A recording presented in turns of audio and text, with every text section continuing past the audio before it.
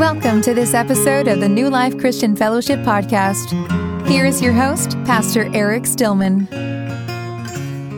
This morning I am in week 5 of a sermon series that I've entitled Revival. And thank you, Ryan Warner, for preaching last week. He did a great job, and I'm just glad that he could step in while I was out. My hope in this series is truly just to lead us to a deeper experience of the life of Jesus, a deeper experience of God, that God would fill us with his life, and that through us would bring his life, his redemption to the world. And up to this point, I haven't really tried to define revival, and I understand that for many of you, when you hear the word revival, depending on what your background is, you may have different things that come to mind. Maybe some of you expect, when you hear revival, you think of some church service or prayer meeting where there's incredible ecstatic experiences and things like that. That's not necessarily what I'm talking about, and I wanted to just take a moment to look at one gentleman, Roy Hession, in his book, The Calvary Road. He defined it this way: revival is the life of the Lord Jesus poured into human hearts. Simply, that's what revival is. It's the life of Jesus poured into human hearts. And he goes on to define some of the things that accompany revival: a new experience of conviction of sin among the saints. In other words, a sensitivity that what I'm doing is not just, no big deal, but that it's a sin and offense against a holy God. A new vision of the cross of Jesus and redemption. Truly a deeper understanding of who Jesus is and what he did for us. A new willingness on man's part for brokenness, confession, repentance, and restitution. In other words, not just, hey, there's sin, hey, Jesus did this, but a cut to the heart that I want to put sin away, that I want to be right with God and right with others. A joyful experience of the power of the blood of Jesus to cleanse fully from sin and restore and heal all that sin has lost and broken. Joy, right? Not just Jesus died for me, but a joyful experience that my sins have been forgiven. A deep gratitude and joy at salvation. A new entering into the fullness of the Holy Spirit and of his power to do his own work through his people. Right? The victorious life that comes from walking by the Spirit, overcoming all sin, overcoming addictions, overcoming all trials and troubles in our way. And a new gathering in of the lost ones to Jesus. That it's not just about us, but it's a revival that leads to an influx of people coming to faith in Jesus. Again, this doesn't have to be flashy or showy, right? Revival doesn't necessarily mean everyone's rolling on the floor speaking in tongues and things like that, right? That revival just means a deeper life of Jesus in us. That's our prayer, that God would bring revival to our hearts, to our church, through us bring revival to this world. 3 weeks ago, I looked at the 2 preconditions of revival. I got that from Richard Lovelace's book. He talks about there's 2 preconditions of revival typically throughout history. And we looked at Isaiah's throne room vision of God in Isaiah 6, and where it showed up these 2 preconditions: an awareness of the holiness of God, that God is perfect, that he's other, that he is transcendent, he's majestic in every way, and then an awareness of the depth of our own sin, that in the light of a holy God, we are full of sin, that as Isaiah fell down saying, "Woe is me, I'm ruined, I'm a man of unclean lips, and I live among a people of unclean lips." And I want to dig this morning a little bit more into that second part, an awareness of the depth of our sin, because it's so critical to revival. An awareness of our sin, an honest evaluation of ourselves. And I just want to focus on one verse really this morning that's going to be the main text that we go from. It's the beginning of Jesus' Sermon on the Mount. In Matthew chapter 5, it's his most famous collection of his teachings. And he begins with this verse in Matthew 5:3. "Blessed are the poor in spirit, for theirs is the kingdom of heaven." What does that mean? Why is that so critical to revival? Why did Jesus start there when he sat down to teach the crowd what it means to know God, what the kingdom of God is all about? Why would he start there? Blessed are the poor in spirit, for theirs is the kingdom of heaven. This is the beginning of what's known as the Beatitudes, those statements where he says, blessed are these people, blessed are people with this characteristic. And it just means, in Christian, it doesn't mean you're happy are these people. It means approved by God. Blessed are those who are approved by God, who have God's favor, God's approval.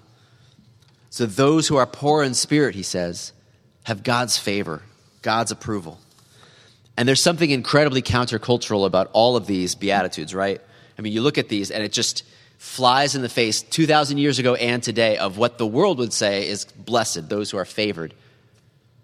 Here Jesus is saying it's those who are poor in spirit who are blessed by God. So what does that mean to be poor in spirit? Why is that so critical to personal and corporate revival? I guess if I had to define what it means to be poor in spirit, I would say this. The poor in spirit are those who know that they are spiritually bankrupt and dependent upon God for everything. The poor in spirit know they are spiritually bankrupt and are dependent upon God for everything. I mean, it's probably easiest to compare it to those who are poor in material things, right? He's talking about poor in spirit, but think about those who are poor materially. They have nothing materially to offer to anyone. They are completely dependent upon others. They are bankrupt materially, economically. And here Jesus says it's not about material needs. You could have plenty of material needs but still be poor in spirit. Those who are poor in spirit are those who are spiritually bankrupt, dependent upon God for everything. Probably best exemplified by the tax collector in Luke 18, 10-14, where Jesus said, 2 men went up to the temple to pray, one a Pharisee and the other a tax collector. The Pharisee stood up and prayed about himself. God, I thank you that I am not like other men, robbers, evildoers, adulterers, or even like this tax collector. I fast twice a week and give 1/10 of all I get. But the tax collector stood at a distance. He would not even look up to heaven, but he beat his breast and he said, God, have mercy on me, a sinner. I tell you that this man, rather than the other, went home justified before God. For everyone who exalts himself will be humbled, and he who humbles himself will be exalted. So which one comes away blessed? Which one comes away approved by God with God's favor? Jesus says it wasn't the religious man who has so much going for him, who can outline his spiritual resume to God. He says it's the tax collector, the one who has nothing to offer, who is spiritually bankrupt, and all he can say is beat his breast and cry out to God, God, have mercy on me, a sinner. And Jesus says he's the one who is blessed. He's the one who is favored by God. That's poverty of spirit. It's responding like Peter did when Jesus hauled in the net of fish on his boat and he said, go away from me, I'm a sinful man.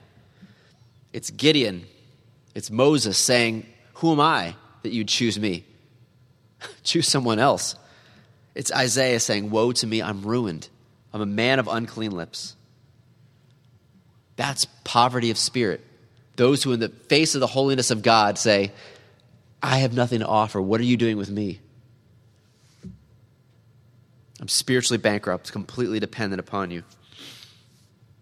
Again, even those who feel like, hey, I look around at my life and I'm materially blessed, says that's not the same as being poor in spirit. Revelation 3:17, Jesus speaking to the church of Laodicea said this, you say I am rich, I've acquired wealth, and I do not need a thing, but you do not realize that you are wretched, pitiful, poor, blind, and naked. It's the hymn we just sang, Rock of Ages. Nothing in my hand I bring, simply to the cross I cling. Naked come to thee for dress, helpless look to thee for grace. Foul I to the fountain fly, wash me, Savior, or I die. It's Isaiah 64:6. All of us have become like one who is unclean. All our righteous acts are like filthy rags. It's Paul's words in Galatians 6:3. If anyone thinks he is something when he is nothing, he deceives himself. Again, this is countercultural, right? This is Jesus saying the one who is favored and blessed and accepted by God is not the one who comes with his or her spiritual resume saying, look at all I've done. Look how great I am, God. Aren't you lucky to have me on your team? It's the one who, like the tax collector, comes beating his breast saying, God, have mercy on me, a sinner. All my righteous acts are like filthy rags. Nothing in my hand I bring. Simply to the cross I cling. Remember again, this verse about poor in spirit is the beginning of the Sermon on the Mount. And if you've ever read the Sermon on the Mount, you know that he sets the bar pretty high on what it means to follow God, right? Don't even be angry with your brother, or you've committed murder in your heart. Don't even look at someone with lust in your heart, or you've committed adultery with them in your heart. Give to everyone who asks of you. Don't do your acts of righteousness to be seen by others. Turn the other cheek. Love your enemy. Be perfect as your heavenly Father is perfect. That's part of the Sermon on the Mount. And anyone who reads the Sermon on the Mount comes away thinking, I got this, right? Doesn't know how to read, or has a much more inflated view of themselves than they ought to. This is why Jesus begins the Sermon on the Mount by saying, blessed are the poor in spirit, the spiritually bankrupt, those who realize that they cannot measure up to God's standard, because he's about to give them a pretty high standard. But it's okay. Blessed are those who say, God, have mercy on me. In the face of what you expect of me, God, have mercy on me, a sinner. Martin Lloyd-Jones put it this way in his commentary on the Sermon on the Mount. There is the mountain that you have to scale, the heights you have to climb, and the first thing you must realize as you look at that mountain, which you are told you must ascend, is that you cannot do it, that you are utterly incapable in and of yourself, and that any attempt to do it in your own strength is proof positive that you have not understood it.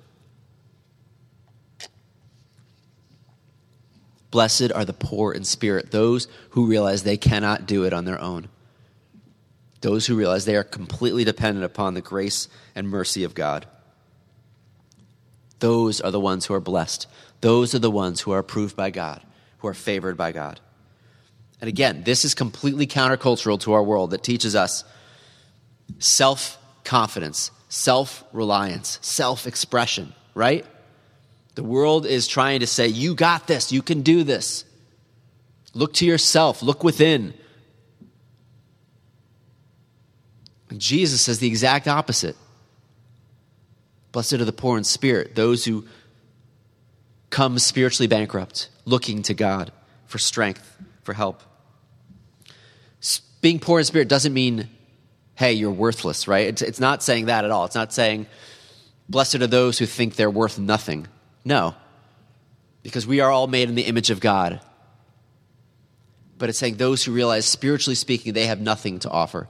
Nothing, no spiritual resume with which to stand before God, that he might accept them and favor them. It's an admission that self-reliance is a joke. That, as I said earlier, you cannot even take a breath apart from the grace and power of God. You know, James, in the book of James, he talks about, how dare we say, like, hey, next year I'm going to go do this and that. He says, apart from the grace of God, you can't plan, you can't expect.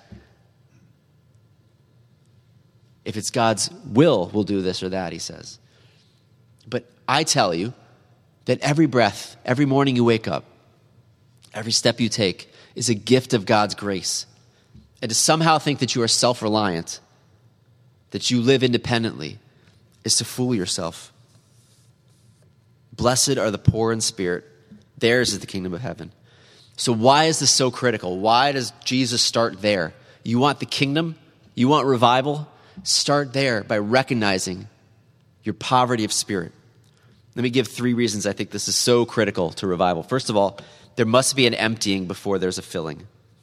If God's going to fill us with his spirit, fill us with his life, there has to be an emptying. We have to come empty. We cannot come with anything in our hands, anything that we're holding on to. God's not going to pour out his spirit on self-sufficient, self-reliant people. We come empty, looking for him to fill us. Revival begins with emptying, with pouring out, with breaking, with submitting, with bowing down, with confessing, with repenting, with emptying ourselves so that he might fill us. D.A. Carson put it this way: we cannot fulfill God's standards ourselves. We must come to him and acknowledge our spiritual bankruptcy, emptying ourselves of our self-righteousness, moral self-esteem, and personal vainglory. Emptied of these things, we are ready for him to fill us.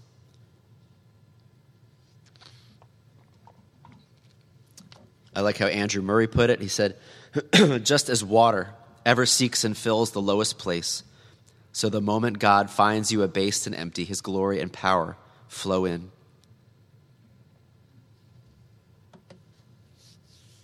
Blessed are the poor in spirit. Theirs is the kingdom of heaven. Blessed are those who come empty, who come confessing, who come submitting. They will be filled with the life of God. Emptying ourselves means we no longer rely on anything about ourselves, our talents, our money, our education, our natural temperament, our family. We don't rely on any of that to justify ourselves. Remember how Paul put that in Philippians 3:8? He said, it's all rubbish to me, all of that. All the things I used to trust in, they're rubbish compared to knowing Christ. Anything that gets in the way of just coming empty, coming, submitting to him. There must be an emptying before there is a filling. Second reason this is so critical, that poverty of spirit is so critical to revival, is that God fills those who are desperate for him and trust in him alone. Revival comes to people who are desperate, who realize that they are empty, who realize that they are dependent, who realize their need. Those of us who don't think we have any needs, who are self-reliant, God is not going to pour out his life and pour out revival on them. It's those who are desperate and dependent. Again, as Roy Hestian put it, revival is not good Christians becoming better Christians, but rather Christians honestly confessing that their Christian life is a valley of dry bones, and by that very confession qualifying for the grace that flows from the cross and makes all things new. God fills those who are desperate for him, who trust in him alone. Isaiah put it this way. This is what the Lord says. Heaven is my throne and the earth is my footstool. Where is the house you will build for me? Where will my resting place be? Has not my hand made all these things, and so they came into being, declares the Lord? This is the one I esteem, he who is humble and contrite in spirit and trembles at my word. Who is the one blessed and favored by God? Who is the one to whom revival is going to come? It's the one who's humble, contrite, poor in spirit, trembles at my word. Or as he said in Isaiah 57:15, which we read earlier, for this is what the high and lofty one says, he who lives forever, whose name is holy. I live in a high and holy place, but also with him who is contrite and lowly in spirit, to revive the spirit of the lowly and to revive the heart of the contrite. You want revival in your life? You want the life of Jesus in your life? It comes to those who are poor in spirit, who are desperate and trust in him alone. I mean, even Jesus, who is fully God and fully man, even he demonstrated this complete dependence upon the Father. He said in John 5:19, I tell you the truth, the Son can do nothing by himself. He can do only what he sees his Father doing, because whatever the Father does, the Son also does. So if even Jesus said, I'm going to live in complete dependence to my Father, then who are we to think that we can live independently? Instead, Jesus made this incredible promise in John 15:4-7. Remain in me, and I will remain in you. No branch can bear fruit by itself. It must remain in the vine. Neither can you bear fruit unless you remain in me. I am the vine, you are the branches. If a man remains in me and I in him, he will bear much fruit. Apart from me, you can do nothing. If anyone does not remain in me, he is like a branch that is thrown away and withers. Such branches are picked up, thrown into the fire, and burned. If you remain in me and my words remain in you, ask whatever you wish, and it will be given you. He uses the analogy there of a vine and branches. I think if he was speaking in 21st century America, maybe he'd use more of an example of like plugged into a power source, right? That probably is something we relate to a little bit better. Like, apart from me, you can't do anything. You're unplugged. You're not going to work. You're not going to function. Stay plugged into me so that you might bear fruit, so that you might be powerful, that you might be able to be functional, productive. And then he makes that great promise in verse 7, that if you remain in me and my words remain in you, ask whatever you wish and it will be given you. That there is a level of oneness with God that I don't think any of us have reached, whereby the things that we are asking for, the things that we desire, are the things that he wants to give. so that we're so in him and his words in us that the things we ask are according to his will, and they're given to us. Again, self-reliance is a lie. You cannot take a breath apart from the grace and power of God. And whether the analogy is that of branches to a vine or being plugged into the power source, it says, blessed are those who recognize their complete and utter dependence on God. Those are the ones he will fill with his power. Those are the ones he'll bring revival to. The third reason it's so important to revival that we are poor in spirit is this, that poverty of spirit produces fearless, grace-filled, joyful servants. Think about it. If you were truly poor in spirit, if you truly recognize that every breath I take is a gift from God, if you truly believed that it's not about my spiritual resume and what I have done or can do, but it's completely, everything is a gift of God's grace and mercy, how would that transform you? How would that transform our community if you truly believed that? If you truly believe that before a holy God you have nothing of spiritual worth to offer other than to cry out with the tax collector, God, have mercy on me, a sinner. And that when you do that, he does bless and favor and accept you. How would that transform you? I think first and foremost, you would base your entire self-worth on what Jesus says about you, what God says about you. Because you know that it's not about you and what you've done or haven't done. It's completely about his evaluation of you. And if you knew that he accepted you, that he favored you, even though you've done nothing to deserve it, how would that transform the way you lived, the way you evaluate yourself, the way you care about what other people evaluate you? Think of what Paul said in 1 Corinthians 4, 3-4. I care very little if I am judged by you or by any human court. Indeed, I do not even judge myself. My conscience is clear, but that does not make me innocent. It is the Lord who judges me. That is someone who is poor in spirit, who recognizes I'm accepted completely by the grace and mercy of God. And so I don't care what other people think of me, what their evaluation is of me. I don't even care what I think of me. It doesn't matter. The only evaluation that matters is God's. And he has said that even when I was a sinner, even when I had nothing to offer, he forgave me. He loved me enough to die for me. He poured out his grace and mercy on me. So I don't care what other people think of me.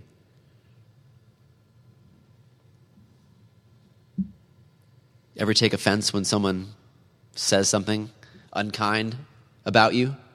Ever take offense when people treat you like a servant? It's probably because there's still ego, there's still pride, there's still things that we think make us valuable apart from the grace and mercy of God. But when we realize that our complete value is found in being a child of God, that he, while we were still sinners, died for us, it frees us up from taking offense, frees us up from caring what other people think of us. We know the truth about ourselves. We know that we're spiritually bankrupt. We know that we got nothing to offer. But God loves us so much that he sent his son to die for us. So whether or not someone thinks we're great or thinks we're terrible, it doesn't matter. It doesn't change who we are. It doesn't change our evaluation of ourselves because we know what God thinks of us. Look how that frees us up to be courageous, knowing that it doesn't matter what other people think. It just matters what God thinks. Those who are poor in spirit are humble, they're grace-filled. Because I know I can't look down on anyone else. If I know the truth about who I am, that I am a sinner saved by grace, then what gives me the right to look down on anyone else, to think I'm better than anyone else? My salvation, my self-worth is a matter of God's grace and mercy, undeserved, completely. I didn't earn it. I don't have a better spiritual resume than anyone else. I'm not acceptable to God because I'm preaching a sermon, because I'm a pastor. It's because Jesus died for me. So how can I look down on anyone else if I understand that truly about myself? I'm going to go out into the world showing grace to others the way God has shown grace to me. I know the truth about myself, and I know that he died for me when I was at my worst. And so I can love and show grace to others even when they're at their worst. Because that's how God treated me. I can be honest about my sins. I can be honest about my shortcomings. Because I know that, again, God knows everything about me, and he still died for me. I don't need to hide. I can walk in the light with him and with others. And I'm willing to be a servant. Nothing's beneath me. I'm not some grand person up on a pedestal somewhere. I am poor in spirit. And so I'm willing to serve. Nothing is beneath me. Nothing can offend me. I know that doesn't probably describe who we are right now. But the more that we understand this truth, blessed are the poor in spirit. Theirs is the kingdom of heaven. Blessed are those who realize, like the tax collector, I got nothing. But to cry out, God, have mercy on me, a sinner. You are the one who's blessed. You're the one who's favored. You're the one who's accepted by God. And that is going to transform you to a person of joy, of gratitude, freed up from the evaluation of others, the evaluation of yourself, to be courageous, to be a servant. Nothing's beneath you. Nothing that you need to take offense at. Blessed are the poor in spirit. Theirs is the kingdom of heaven. Remember the preconditions of revival, a vision of the holiness of God, and a vision of the depth of our sin, recognizing that before a holy God, we're poor in spirit. We've got nothing to offer. But by his grace, we're saved. And so we come empty this morning. Come empty this morning. Empty yourselves. Submit yourselves to God and ask him to fill you with his life. Fill you with the life of Jesus. Let's pray. Nothing in our hands we bring this morning, Lord. We lay down before you all the things that we have trusted in. Our pedigree, our good works, our talents, our material blessings. We lay them down before you, God. We don't trust in them. We trust completely in you, Jesus. Simply to the cross we cling. Father, in the light of your holiness, teach us what it means to be poor in spirit, to have an accurate assessment of who we are in the light of your holiness, that we might be freed up from criticism and evaluation, to trust in who you say we are. Fill our hearts with joy and gratitude. Send us out to serve others, to love others, to show grace to others the way you have done for us. I pray this in Jesus' name. Amen. Thank you for listening to the New Life Christian Fellowship Podcast. We are located at 1155 Silas Deane Highway in Wethersfield, Connecticut, and can be found online at newlife-ct.org. No redistribution or use of any kind of this recording is allowed without express written consent of New Life Christian Fellowship.